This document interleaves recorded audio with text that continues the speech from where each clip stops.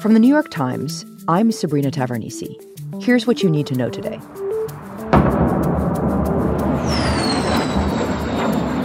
Russia unleashed a massive series of missile strikes across Ukraine on Monday, the broadest and most devastating attack since the war began.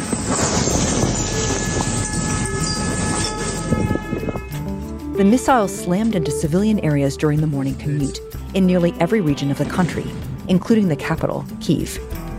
They knocked out power networks and other critical pieces of infrastructure. At least 14 people were killed and 97 wounded. Сегодня утром по предложению Министерства обороны и по плану Генерального штаба России Russian President Vladimir Putin said in a televised address that the strikes were in response to a blast that hit a key Russian bridge over the weekend.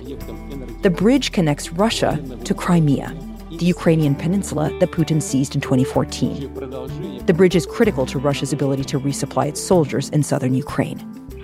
Putin threatened further strikes if Ukraine continued to hit Russian targets. The strikes drew furious international condemnation. President Biden condemned the, quote, utter brutality of Mr. Putin's illegal war. And India and China, two powers that have offered Russia some relief in the face of Western sanctions, called for an immediate de-escalation. That's it for today. I'm Sabrina Tavernise. See you tomorrow.